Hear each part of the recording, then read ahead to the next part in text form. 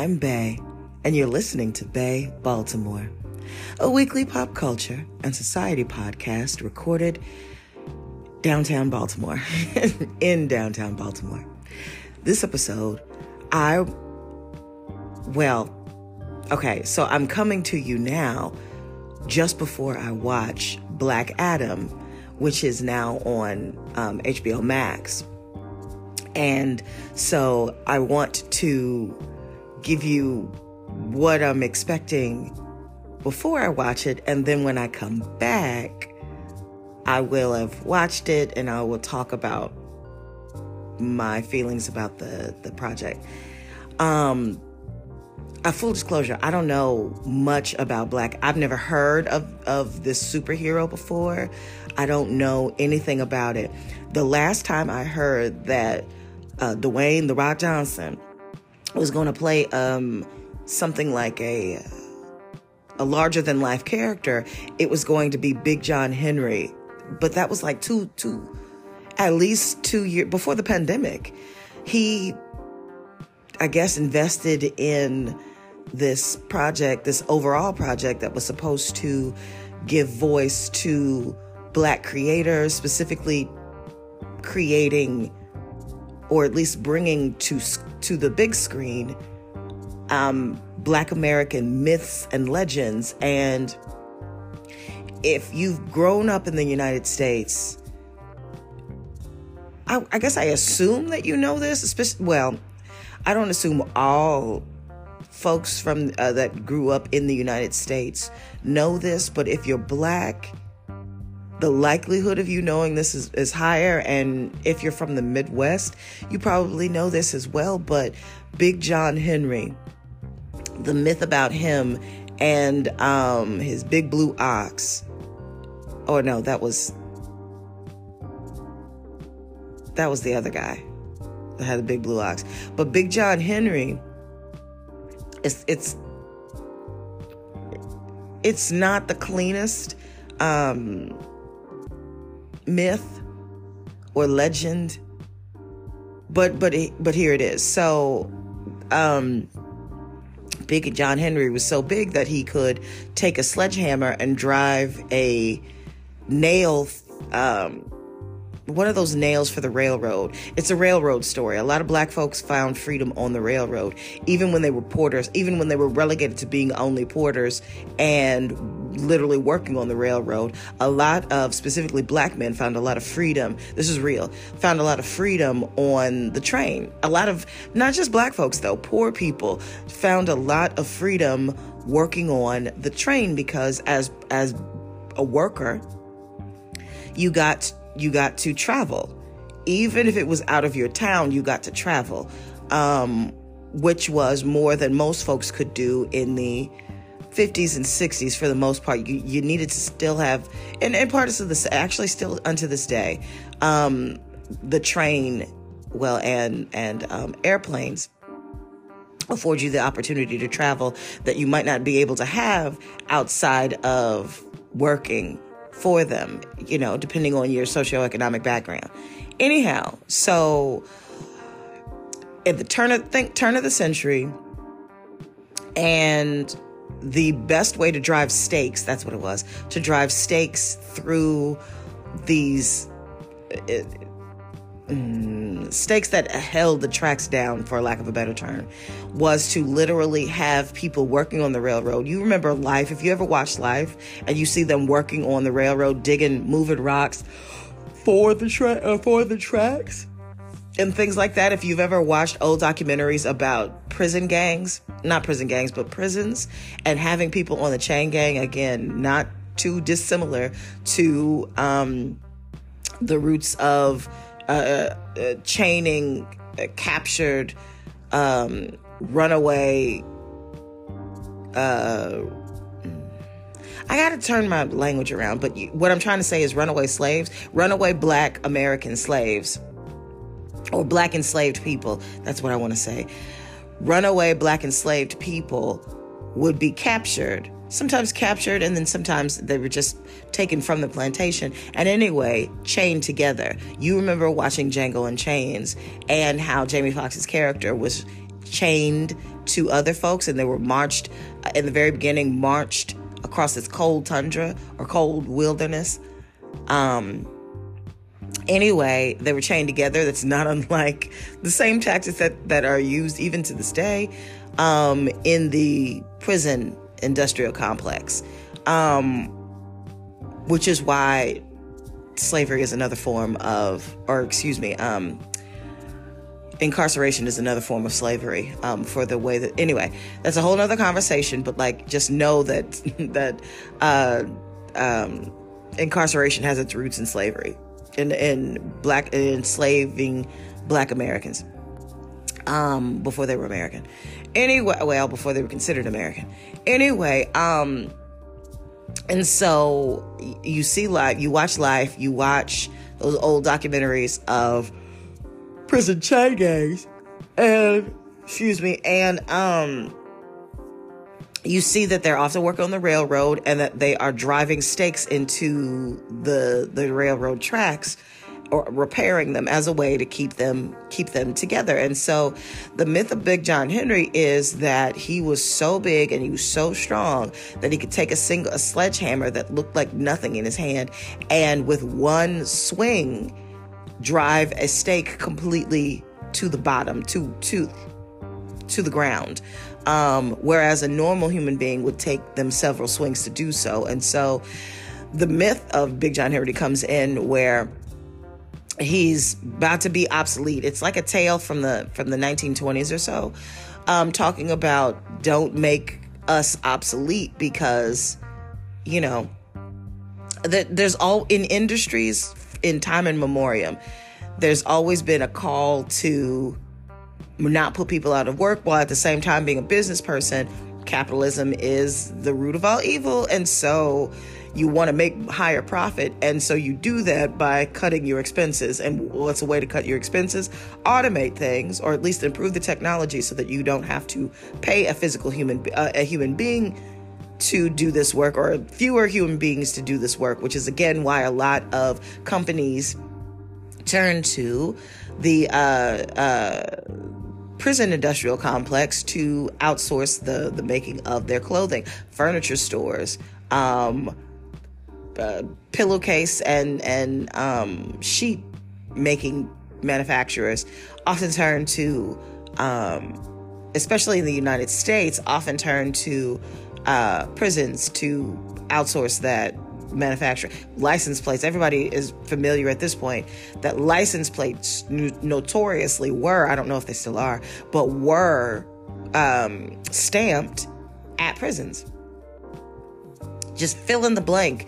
A lot of uniforms are made at prisons. Just follow the money. Anyhow, but nevertheless, so automation, the tale of Big John Henry is that automation is the devil for the most part. And big business is always trying to snatch the little man, the money earning opportunities from the little man. And so Big John Henry was, I can do this so fast. I can beat, there was this invention in the myth. There's this invention that has come out that is able to do the work of a single man, driving stakes into the train tracks to repair them. And so I guess I don't even remember how this came about. It's been a minute since I've read this or heard this folktale before, but somehow or another there was a contest between Big John Henry and this machine that's supposed to drive stakes into the ground for railroads. And the idea was whoever does it faster ultimately takes over doing the work for this particular railroad line. And so anyway, so the contest starts, and Big John Henry, long story short, they're going back and forth, Big John Henry and this machine. And at the end, it's like they have to hammer, I think, a mile's worth of stakes. And so, long story short, Big John Henry, of course you would know that the legend is going to be victorious for him, but it's like a Pyrrhic victory, because He beats the machine. He drives more stakes into the ground than the machine was able to do in the allotted time. But if I'm remembering correctly, Big John Henry dies at the end. So I guess I don't really know. Like, I guess it's like a double meaning in the myth. If I'm remembering correctly, the first part is automation is always trying to take the job of the little man. Excuse me, I keep yawning through this. Automation is always trying to take the job of the working class person, but business own in their quest to cut expenses and increase their revenue. They're putting people who need to earn for their family out of work, but they're also not training these folks to do other things. Like it wouldn't have been a very entertaining folktale if the business people or the scientist or the mechanical engineer who created the device taught Big John Henry how to do it. That wouldn't be very American. That would not be very like the United States, because we have so many parallels of that happening. We want to reduce coal and our coal production, but there are whole states like West Virginia that were built on coal mining, and whole towns who are supported by the local coal mine. Yet there aren't too many, although there are now, but in the 80s and 90s, when the industries knew that coal was going to go away, or at the very least not be as popular, a fossil fuel, there were no efforts to retrain folks in these coal mining towns. None. No efforts to retrain them to do other things. There are efforts that exist now, but I don't know. So I guess that's in there also. You as one person trying to go against big corporations, you might end up winning, but it might cost you your life. And are you ready for that? Because it feels like a very proletarian sort of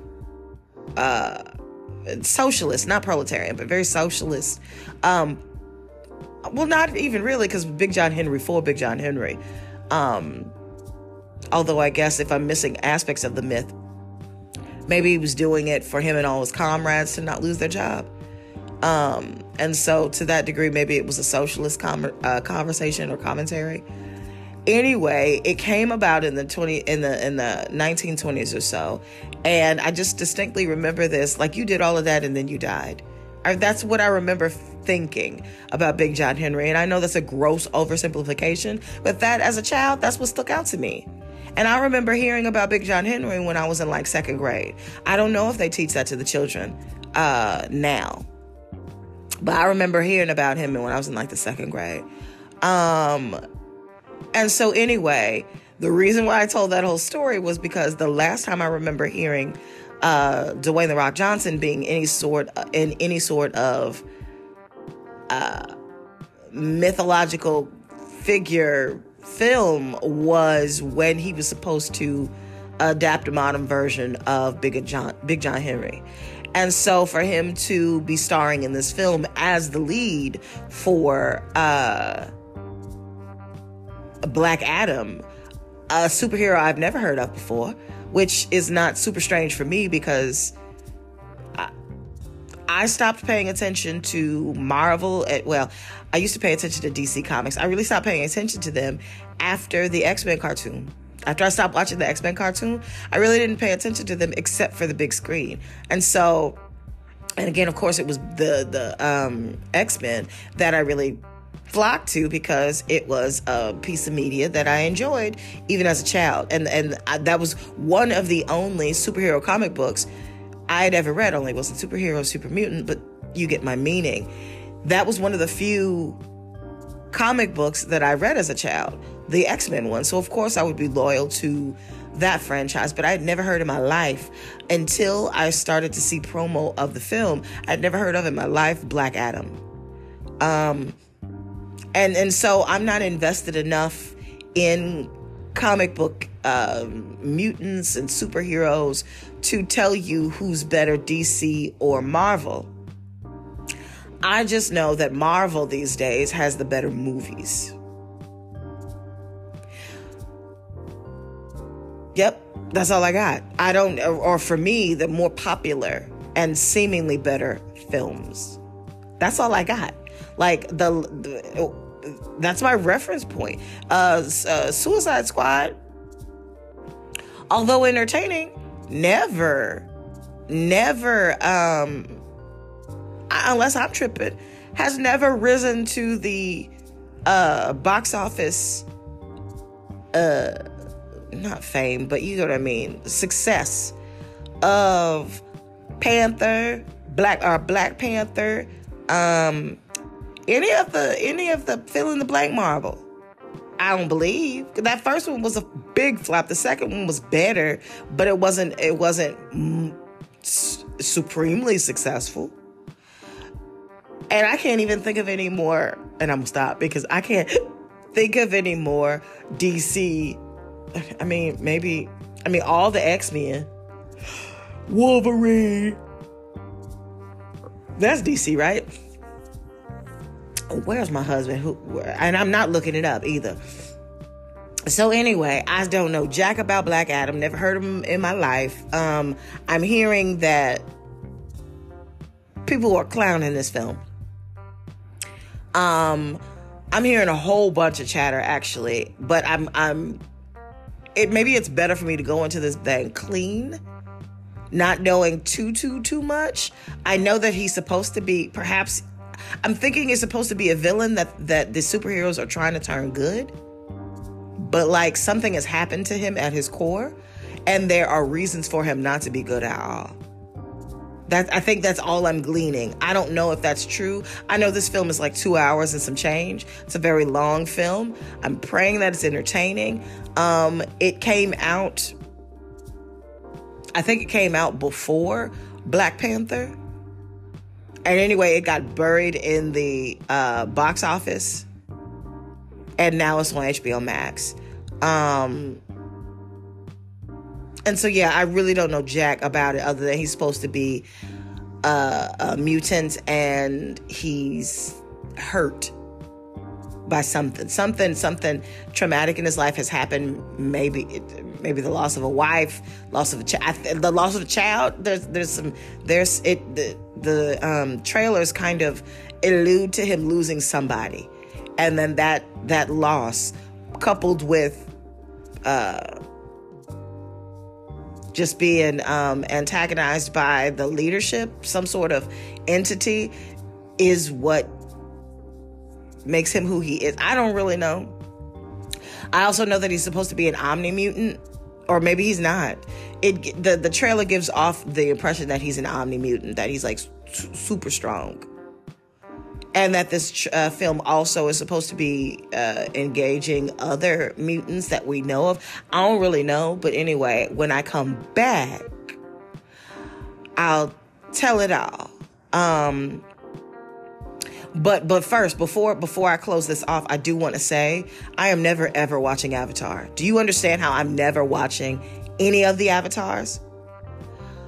All I need to know is that James Cameron created blue people to mimic several existing indigenous tribes across the globe, maybe even just the United States.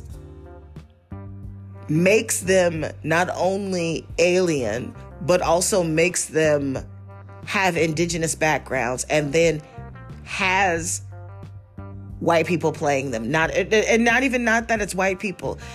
Not employed a single Native, indigenous American, indigenous person, period. Not one Polynesian or not one Polynesian that I know of. Not one. Is Aborigine a slur? Not one person from Papua New Guinea. No, none of them. Didn't even. And so because you just refuse to hire casting directors that because you refuse to hire casting directors that employ brown people, maybe because you think I don't really know, but like you set up this whole scenario where these people of color, clearly these aliens are oppressed, and you have white people playing them. Not only do you have white people playing them, but you like have them, the lead alien characters, you have white people playing them. So what is your point exactly? And they're long too. And in a day and age where you literally have the Ryan Coogler's of the world employing indigenous Mesoamerican, I don't think I can use that. Indigenous Americans, no, indigenous people or people with indigenous roots to the Americas and black people in the diaspora. Actually, it's the Latinx diaspora and the African diaspora. Oh, this is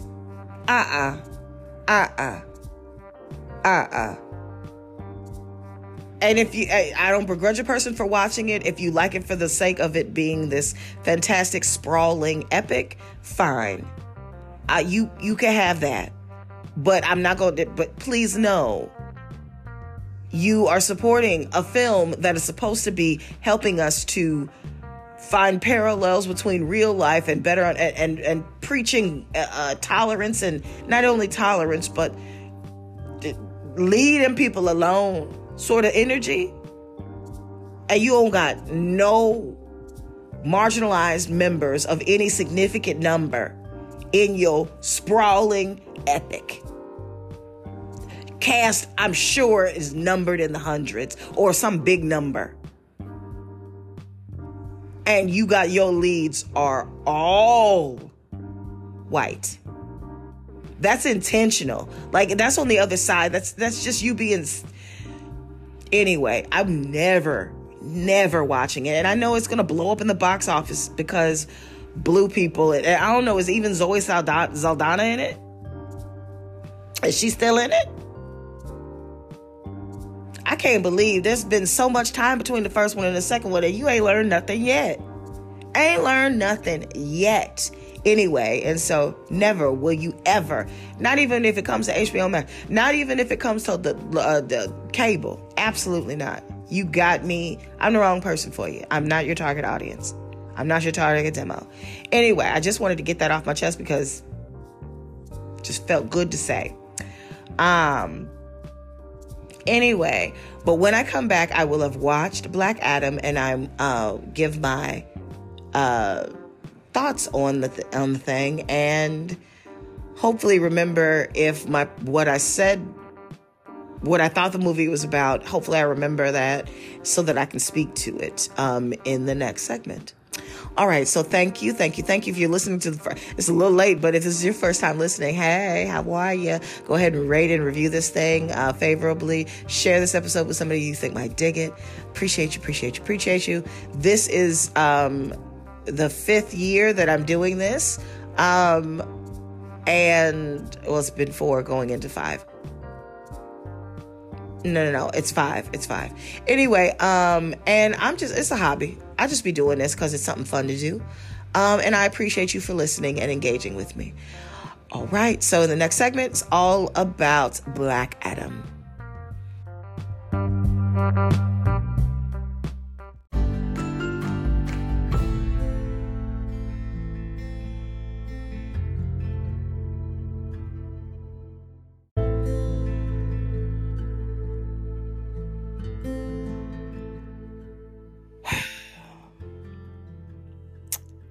So I just finished watching Black Adam, and I see why it went to HBO Max. I'm not going to be before you long. Let me get into the particulars. Black Adam, it is, oh girl, now my stuff won't act up. It is a film that was released October 21st. In the U.S., it has a runtime of 2 hours and 5 minutes. I will repeat that. 2 hours and 5 minutes. It was directed by Hume Kule Sarah. Screenplay by the same person. Sohrab Noshirvani, Adam Sitskiel, Rory Haynes. Nominated People's Choice Award for favorite movie, actor. Look at you being nominated for things. Dwayne "The Rock" Johnson nominated for People's Choice Award twice, 3 different times. Sounds like a setup. Anyway, more on this. So it was released in Mexico City on October 3rd.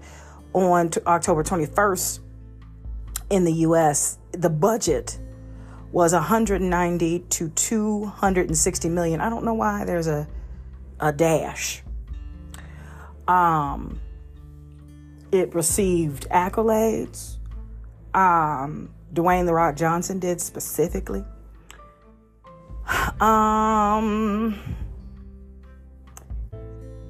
Its budget was 190 to 260 million. It has grossed 391.1 million. So it made its money back. Would you call it a blockbuster? Certainly not. And in fact, according to its Wikipedia, by some estimates, failing to recoup its total. Wait a minute, I don't understand. So math is math, right? And so let's say the high end of the budget was 260 million. If it recouped 391.1 million, why is it saying that it didn't recoup the cost after marketing and distribution costs? That's not. That sounds like a recoup, just not a juggernaut. Anyway, this is considered to be a box office bomb. And I don't know why that is. I guess we would need to redefine what a success and a failure is in the box office, but nevertheless. Anyway, distributed by Warner Brothers. Boy, when I tell you that timing was poor, do you hear me? Poor.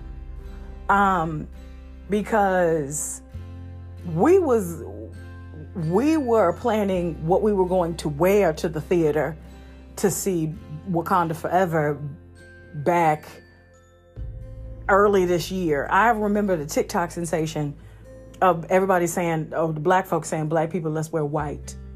In honor of Chadwick Boseman, obviously. But that was like, what, March? Where we were talking about that? In anticipation of November 11th. The day before the greatest sorority in the whole wide world turned 100 years old. Anyway. But we was planning our outfits back in March to go see the show on November 11th. And so whoever decided that October 21st or even October 3rd was a good idea, sounds fishy to me. Sounds like a setup. Because, baby, Wakanda Forever, she's not making it to HBO within the next month or so. She's not. She maybe February. Perhaps. She's not making it. Girl, October and already in December, I'm watching you. Sounds fishy. Anyway, let me tell you who stars in it. So Dwayne "Rock" Johnson as Black Adam. So this is fishy, right? Because I'm looking at the cast and see, Google be messing y'all up, because I'm looking at the cast of this show and Henry Cavill as Superman comes up. I don't know what we're talking about here. Anyway, so Dwayne "The Rock" Johnson as Black Adam, Sarah Shahi as Isis, which is the main woman, the heroine, Noah Centineo as Atom Smasher, which was I will get into the characters in a moment. Quintessa Swindle as Cyclone, Pierce Brosnan as Dr. Fate, and Aldous Hodge as Hawkman. Whew. Anyway, needed a moment. Anyway, okay, let me keep going. So, I mean, okay, here's the thing. You can still see it in the theaters. I'm looking at it just now on Google. You can see it in the theaters, but it's on TV. I watched it on HBO Max, me and the hubby. And because it's 2 hours and 5 minutes, I paused. And I will tell you this before I get into this thing. The last 20 minutes of the program, my husband came in and watched. When I tell you, in those 20 minutes, he did not finish. No, it was more like 30. He did not finish the 30 minutes. He had to go. But when I tell you, he rolled his eyes and did the at least 3 times in the 10 to 15 minutes that he watched, which told me everything. I found myself apologizing to my husband, who is a both DC and Marvel fan. I will let you know, mostly Marvel, but no, he's DC because Superman. Superman and Batman are on DC, right? So he favors DC, but he does Marvel as well. And so anyway, yeah, he rolled his eyes. So here we are, talking about it's not, I don't like it. I don't like the film. I don't like it. But let me tell you, let me get into the why. All right. So let me read the synopsis of this bevy. Okay. In ancient Kahndaq, Teth Adam was bestowed the almighty powers of the gods. Teth Adam is actually The Rock's, Dwayne's character's name, Teth Adam. And Kahndaq, for all intents and purposes, call that Egypt, baby. Call that Northwest Africa. I know some folks do not like to put Egypt in Africa, but baby, when you look on a map, I just don't. You can't argue with geography. Anyway, so for all intents and purposes, this feels like Egypt or Egypt adjacent. The Nile Basin feels East African, Northwest African. Anyway, so Teth Adam was bestowed the almighty powers of the gods. After using these powers for vengeance, he was imprisoned, becoming Black Adam. Nearly 5,000 years have passed, and Black Adam has gone from man to myth to legend. Now free, his unique form of justice, born out of rage, is challenged by modern-day heroes from the Justice Society: Hawkman, Dr. Fate, Atom Smasher, and Cyclone. Let me go ahead and just tell you this. These are some bootleg, janky. It's like the dollar store version. Cyclone is the dollar store version of Storm. I don't know why we did it. And with fewer powers. Storm is an omni-mutant. Homegirl just harnesses the power of wind, which is a cool strategy. It's like a cool skill. But you ain't no Storm. Girl. Anyway, Atom Smasher is trying to be ironic. I guess if you watch the Ant-Man films, which I did not, refused to. It's supposed to be kind of kooky and weird, and he grows real big and stuff like that because of some technology. He big. That is his power, that he big. He can get big. Dr. Fate is a seer. Yep. He's a seer, and he is he's got telekinesis, or a version of telekinesis. And teleport. He can create illusions that make it seem as if he can manifest himself, and those manifestations can cause you harm and can be harmed, but can cause you harm. And then Hawkman. Aldous Hodge is beautiful, but that character is sorry. He can fly and he's strong. Yep, that's what we got. And then let's be for real though. Teth Adam feels like an omni superpower, like an omni mutant. But no, he's an omni mutant. He just got angst. And I will say this, why I didn't know that this Black Adam was in the Shazam universe, I'll never know. I will never know. Shazam, literally. Shazam, the kids movie. Shazam, we're teaching you lessons about power and responsibility. Shazam movie. Black Adam is in the Shazam universe. When I found that out, I said, guess what? I'm not. You darn near lost me, but I hung on for the ride because I like to finish what I start.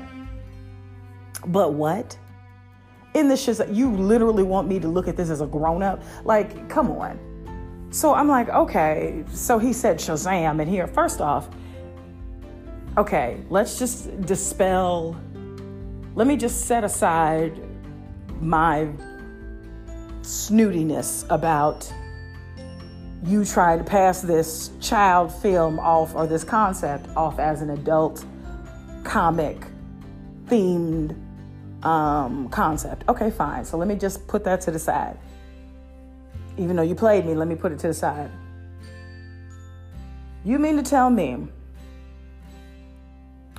that the individuals, the council that determines whether or not a person is worthy to don the or absorb the powers of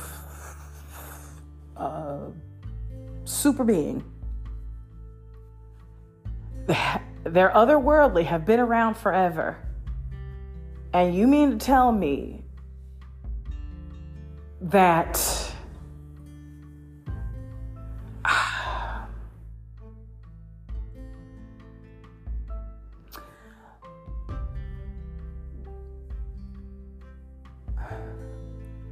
I'm about to give away a plot. Never mind. Let me come back to that. Let me. I'm about to give away something before I get to it.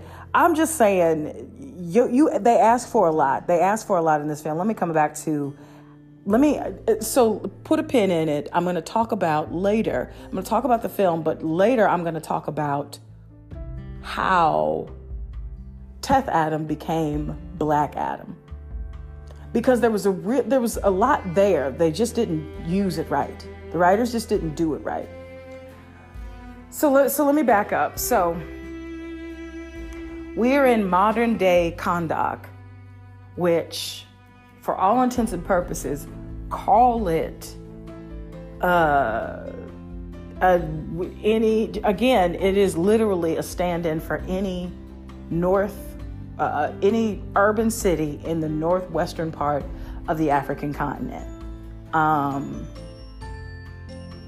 Yep, that's what we're gonna call it. And so you think of the topography there, it's desert. It's lots of sandy browns. The colors are sandy browns, and the people are brown and got a lot of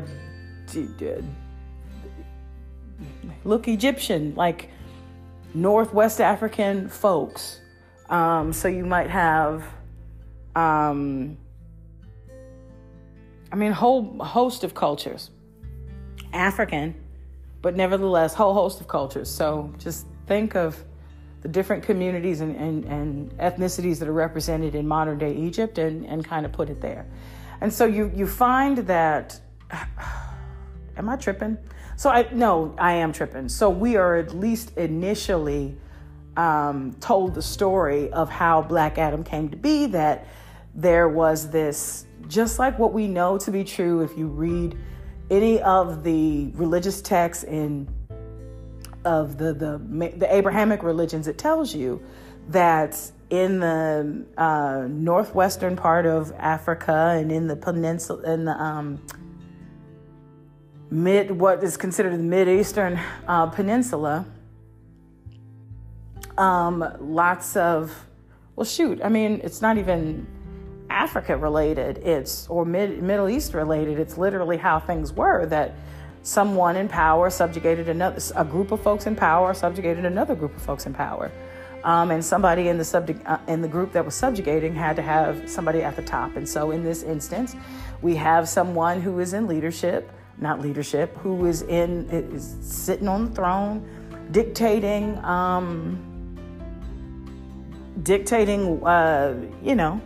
being something like a pharaoh. I'm gonna just use those terms, something like a pharaoh, and has been told this particular prophecy that should he be able to collect this particular mineral, that him being able to harness this mineral, and it is a him, of course, it's not a woman sitting at the top of the throne, but anyway, him being able to harness this material would make him otherworldly, would give him an immeasurable power to be able to dominate the world. And so this tyrant of a leader enslaves people who are not a part of his, or just his subjects, to the mines, puts them in the mines to, talking about everybody from the children to the elderly, puts them in the mines to find this mineral. And there is a child who finds the mineral and is told to turn it in and you get a reward. And this child with this old man, they find it, so they go and they turn it in to the king's guard or whatever. And the child gives it to the old man so that the old man can receive the reward. And the old man turns it in, and the king's guard is like, cool. And then the I think both the child and the old man are like, so where's my reward? And old dude turns right around and stabs Buddy in the chest, and he dies. And then the child somehow or another gets a hold to the mineral, this big fat stone that the king is looking for, that the king's guard snatched from the old man and then killed him for, takes it and is defiant, and somehow or another his defiance leads him in front of the king, and the king is going to make an example of the child. And I will pause here to say, in this moment, they have decided that the symbol that would unite the people and unite them around this child and the common cause of freedom against tyranny is essentially the rock sign.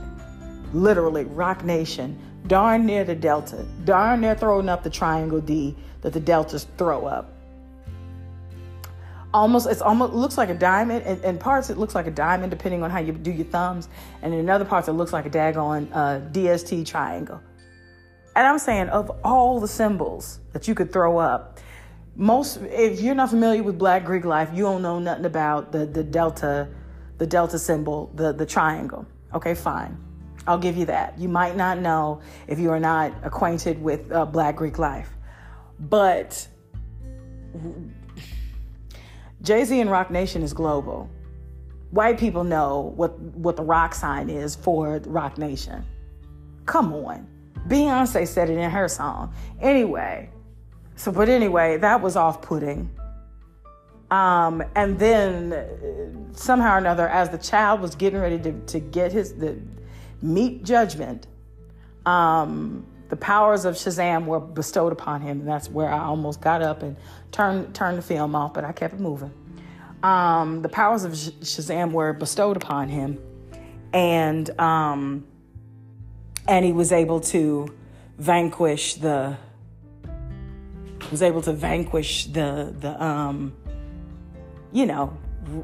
vanquish the king and then lay waste to all of his soldiers and all of that good stuff. And so here's Black Adam. And then we switch. And what we know is in the synopsis, that now that he met out all his vengeance, he kind of became a rage monster. He became a rage monster and kind of wreaked havoc, or at least that's what they want you to believe, that his rage, his vengeance, which at this moment in the film feels like it's unfounded. Like, why are you so angry? You met out justice against the tyrant. Why are you still angry? We don't really learn why he's still angry until much later. Okay, so we move on, and we're in present day Kahndaq. And we see that has been a statue that was erected for Black Adam, but because of time and winds and all of that stuff and environmental factors, it's wilted to, you can still tell that it's a statue with the big old Shazam lightning bolt across the chest.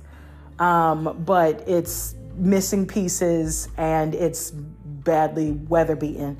But you know what it is. Anyway, so Kahndaq, we meet Isis and Isis's son, who are trying to, with her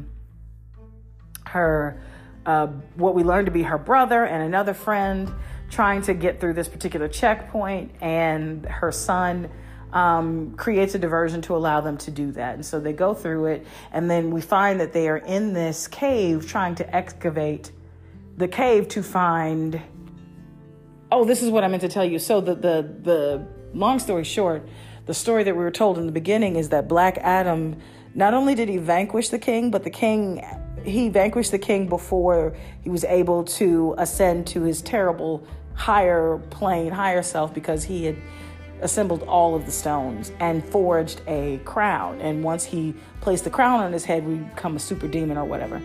Anyway, and so Isis and her son and her brother their friend are trying to find this, the crown. And I don't remember why they were trying to find the crown, apart from trying to make sure that it didn't fall into the wrong hands. Okay, and so they're in this cave, and whoop, whoop, whoop. Some bad guys come in who are trying to get the crown. Whoop, whoop, whoop. They find the crown. Actually, Isis finds the crown. Whoop, whoop, whoop. And shooting. And in the midst of the shooting, Shazam, Black Adam is awakened, and Black Adam wreaks havoc. Whoop, whoop, whoop. Beat up a bunch of folks. Blah, blah, blah, blah, blah. All of a sudden, we come to know that Isis and Isis's brother's friend is actually the enemy. And flash forward, now the Black Adam is in Isis and her brother's place with her son, Isis's son. And Black Adam, instead of using the door, he just goes through walls, because he's that gangster. Like, he could use a door, because they certainly had doors when in his day in Kahndaq, but he too bad. He's that bad that he just do not care. And so he do not care about doors. He do not care about property damage. He do not care about exposing people to the elements. He just be going through walls in order to, insurance, don't care nothing about insurance or nothing. Just be going through walls as a means to get from one place to the next. He also flies and stuff. Anyway, so whoop, whoop, whoop. Here come the Justice, what they call themselves? The Justice Society. Again, bootleg dollar store version of the Justice League, but whatever. Which is so funny, because isn't the Justice League on DC? So why would you make a low rent budget version, great value version of Justice League if you already got it? Don't make no sense. Anyway, we gonna keep, especially when Shazam referenced Batman, Superman. What do we do? Anyway, it doesn't matter. Oh, no. Justice League is not DC. Justice League is Marvel. Right? Doesn't matter. Anyway, this is a great value version of the Justice League. Anyway, one of these days I'm gonna get my husband on here to talk from his perspective, because he's into all of that. I don't know the difference. Yep. I said before, my interest stopped at X-Men, and then it was more so the comic books. I have an allegiance to the comic books because Gambit was fire, and so was Storm. Storm was black. Well, Storm is black always. But Storm was my girl. Okay, she wasn't no punk like they try to play her out in the movies. She was that deal, and Gambit was cool. And Rogue actually was somebody that I actually liked. I never liked her in the movies. She was not a great character in the movies. Plus the lady that played her couldn't act. Anyway, she still can't act, and she be getting roles and everything. She stay getting work, and she cannot act. She was terrible in True Blood, but whatever. Anyway, she's still getting a check, so what I should keep my mouth shut. Moving on. So, anyway, whoop, whoop, whoop. I digress. So, their friend turns out not to be their friend, talking about Isis and her brother. Hold on, let me try to... Anyway, so of course my thing would be freezing at this point, and it don't matter. Anyway, so Isis and her brother's friend turns out to be a bad guy. Whoop, whoop, whoop. Not only a bad guy, but he's like trying to get the crown, like for realsies. And so let me just break up the 2 hours and 5 minutes into the first half is them Black Adam initially beating up the bad guys and trying to come to terms with this new Kandahar. And then here come, not Kandahar, but Kahndaq. And then here come the Justice Society thinking that he's the bad guy and trying to whoop up on him. And so there's a whole scene where they are whooping up on Hawkman. What we say? Hawkman, Dr. Fate, Atom Smasher, and Cyclone are whooping up on him. And it's to no avail because he's an omni being. He's an omni superpower. Anyway, or omni mutant, whatever. Anyway, and so they're trying to come to terms with each other, and Isis is like, you think he the bad guy, right? Y'all think y'all are so noble. Where was y'all when we were getting occupied? Where was y'all for the last decade or more? Where was y'all? Now all of a sudden you want to come because Black Adam is back? What are you talking about? And then of course we learn the story of why they're back for specifically Black Adam. Because again, let's just take a step back. All of these the reason why I liked X-Men, because it kept it real. The X-Men were an allegory for the mutants were, the whole thing was an allegory for modern society, right? Even as a child, I knew that. The mutants were stand-ins for people of color, specifically from my perspective, Black folks. And how the dominant American culture, white culture, treated Black folks. And then as I grew, I understood it to mean Black folks and Asian folks, or people a part of the Asian diaspora, people a part of the Latinx diaspora, so on and so forth, right? So it's it's all about tolerance. You cannot escape that. It's all about not even tolerance. It's all about, we all bleed. We are totally different, but we all have the same things that motivate us. Let us live. You want to live? Let us live. You scared of us? Get to know me first. Anyway, so that's why I resonated deeply with the X-Men. I could not get next to Superman and all of them because first off, Batman was just a rich white man meddling everybody's business. Couldn't get next to it, not for real. Except for Michael Keaton as Batman. He was fire. And I tell you every time, who was I rooting for in the Batman series? Joker because he dressed fly, let's be for real. And Ivy because she had cool threads and she could grow things. She had growing hands. So that was fire. Catwoman because she dressed sick and she was that deal. And plus Halle Berry played her. So whatever. I love me some Halle. Anyway. So anyway, I went on a rant, but anyway, but yeah, I was always rooting for the villain growing up because I'm just not into this whole good guy, bad guy thing. And so the good guy, bad guy, or totally good, totally bad guy, theory is played out, or conversation is played out in this film. It's just not done well. It's like a rush job, which sounds funny in a 2 hour and 5 minute film, but yeah, it's a rush job. Anyway, so whoop, whoop, whoop. They make a truce so that they can go get to the real bad, which is Isis and her brother's old friend, who have now kidnapped her son as a way to get her and the crown to come to them, plus Black Adam. Wop, wop, wop, wop, wop. We get there and lots of fits and starts, and somehow or another the bad guy actually gets the crown but gets killed in the process. But little do you know that was his intent the whole time, because he comes back as a super demon.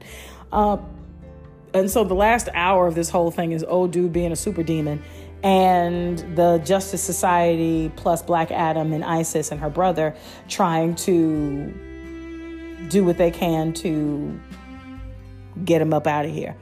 And whoop, whoop, whoop. Oh, I am literally telling you the film. That's my bad. Oh, well, I'll put a spoiler alert in here. Anyway, so long story short, in this whole process, Cyclone, which, by the way, the lady that plays Cyclone, why in the world did they put 2-3 wigs on that child's head? I will never know. I will never know, because it looked a mess. To me, it looked a mess. Also, Adam Smasher, worthless. The only ones that were worth a darn in this whole conversation is Hawkman and Dr. Fate of the Justice Society. And even Dr. Fate felt like a throwaway character. Like, literally, seeing was his only bag for realsies and stalling people out. Hawkman was just fighting all the time, fighting the wrong people, and it just was wild after a certain point. But I guess I won't tell you everything, so you can watch it if you want to. But long story short, we get to the end, and of course, the good guys went out, and the good guys in this concept is Black Adam, ISIS, and the Justice Society. But some things happen in the process, and so there is like a very telling moment where Black Adam looks inward, and we learn a big fat reason why. Like, there's more to the story. Remember I told you that as a child, Shazam, the powers of Shazam were put on this child who was about to be executed by the king. There's actually more to that story. There's more to that story. So I would invite you to watch it. I'll say just skip to the last hour and 5 minutes, not the first. Well, I guess watch the whole thing, but like, maybe this is your bag and I'm doing it a disservice, because let's be for real, I'm looking at the reviews and 83% of Google users enjoyed this thing. That said, it's got a 6.5 out of 10 rating on IMDb, 39% on Rotten Tomatoes, and 41% Metacritic. So it's not doing everything that it needs to do right now. But like, you know, some people like it. And I meant to say, let me read what Rotten Tomatoes is talking about. So 39% on the tomato meter, 283 reviews from critics, and 88% fresh audience score out of 5,000 verified ratings. The critics' consensus: Black Adam may end up pointing the way to an exciting future for DC films, but as a standalone experience, it's wildly uneven. It's a wildly uneven letdown. Absolutely. Audience says, with lots of action, solid effects, and a story you don't have to be a comics fan to follow, Black Adam is one of the best DC movies to date. That is not true. And I don't even know all the movies that are there, but I know that cannot be true.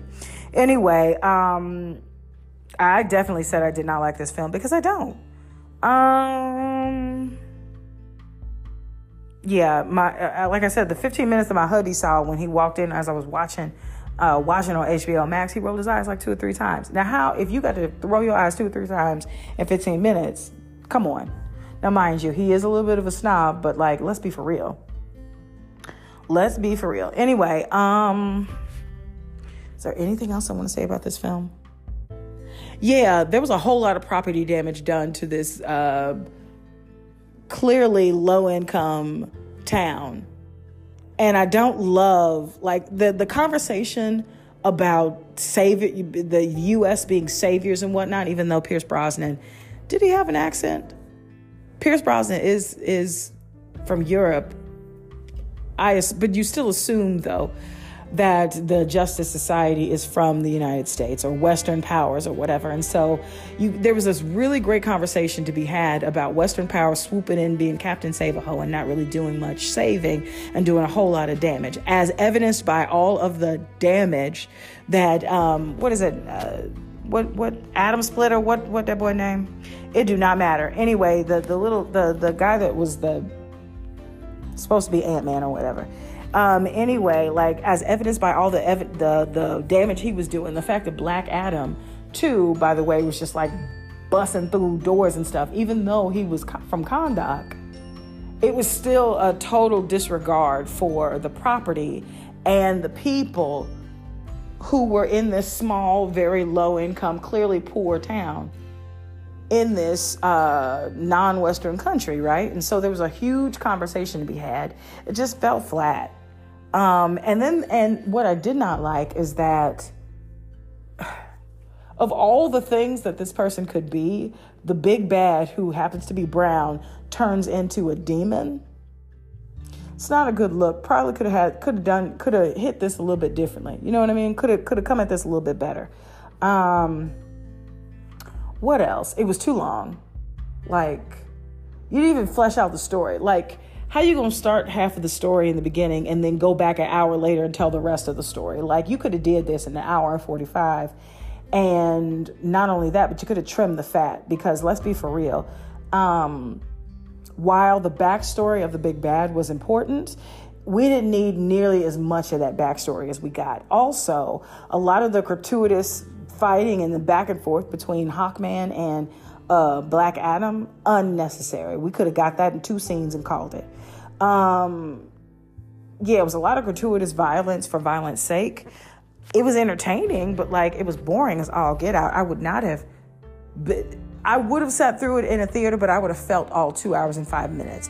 I watched this over a day or two, so it didn't feel as long as it was, but nevertheless, I would have felt the 2 hours and 5 minutes had I been in a theater. For me, it was not a good film for me, but it was something that I wanted to watch because I was curious to see how it did. I don't consider it to be a box office flop. It looks like it. It appears as though it made back its money, but then I'm not in the industry. So when you talk about marketing and things like that, it literally did say between 100, it gave a range of what the budget is. What did it say? Well, now I'm missing it. It was like it's between 190 and 260 million. And the box office to date is 391.2 million. Who knows? Maybe there's more money that was put into marketing that it cut into that profit. And so maybe it's breaking even at this point. I really don't know, but it looked like it made money to me. But yeah,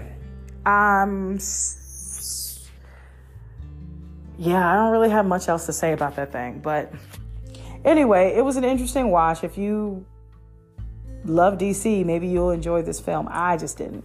Although it was entertaining. And some of the actors, it was like I said, there were some conversations that should have been explored a little bit better, but they weren't.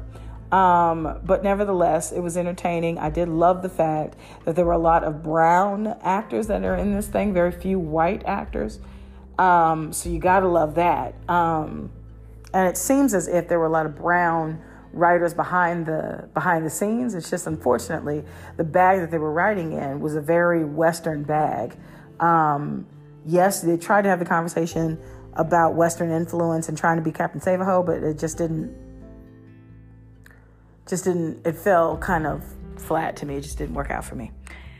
Anyway, that's that on that. I'm going to try to watch something good going forward because that stunk.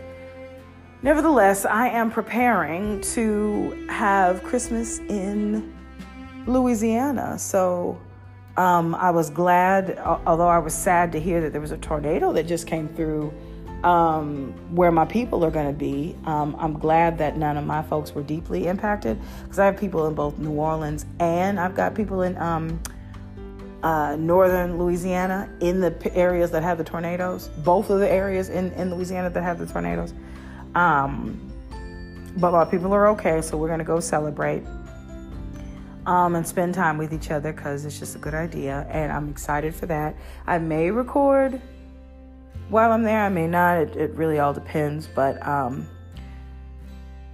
however you celebrate, I'm still as I'm learning more about my own faith and engaging with other faith scholars as part of my program that I'm in, or the fellowship that I'm in, I do want to take a moment to say Happy Hanukkah, Merry Christmas, and blessed nuptials to all of the anybody who might be a practicing Muslim who, in lieu of celebrating any of these holidays, that you are.